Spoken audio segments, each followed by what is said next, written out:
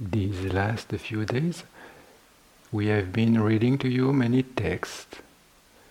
We gave you some charts also, and then we went through lists of components of the mind to describe the different qualities that can apply to the mind.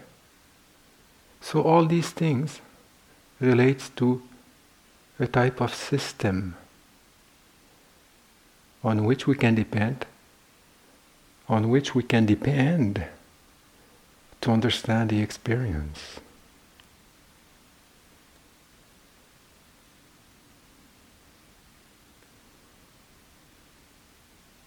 So we should not at times make the things too complicated. Our first duty is not so much to manipulate or to control the experience, but to understand it. And for that purpose, what is necessary is just the way we approach it.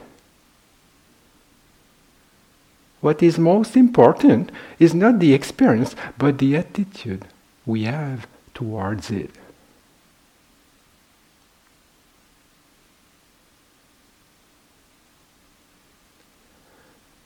So now, where am I?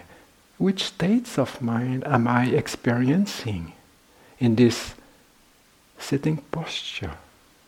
Here now, what is the quality of my mind? Can I accept it?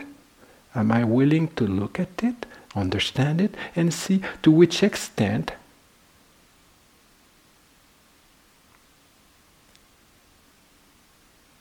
I can get more familiar to it, to become friend with it, and then to give it a little bit of hint for improvement, kind of. But first we have to understand. So we have many instructions, of which the first duty, or the first priority we have to give to the practice is to, as much as possible, make the mind clear about what is happening in the present moment. That's all.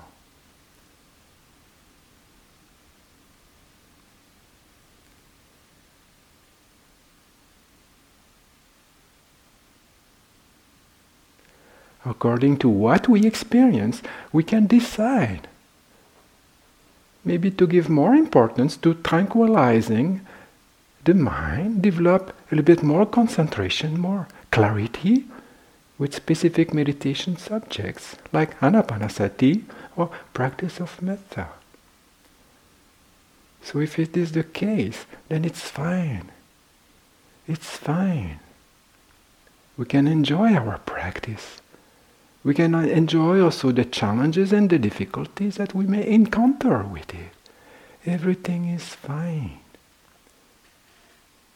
The experience is not the problem. The problem is the attitude we have towards it. So at times we develop samatha meditation, we tranquilize the mind, we calm the mind. And at times also we inquire a little bit more about what is happening by way of analyzing the process of mind and matter. Two options: samatha meditation or vipassana meditation. A combination of both is very useful, and at times also the strengthening of one rather than the other is also very helpful. So it is for us to choose, and for ourselves also to direct the practice in the way that we incline. So for today, you just listen to the quality of your mind and then actually what you want to develop for your own advantage, for your own benefit. This is our retreat. This is our time. And we are all different. This is what we have to understand.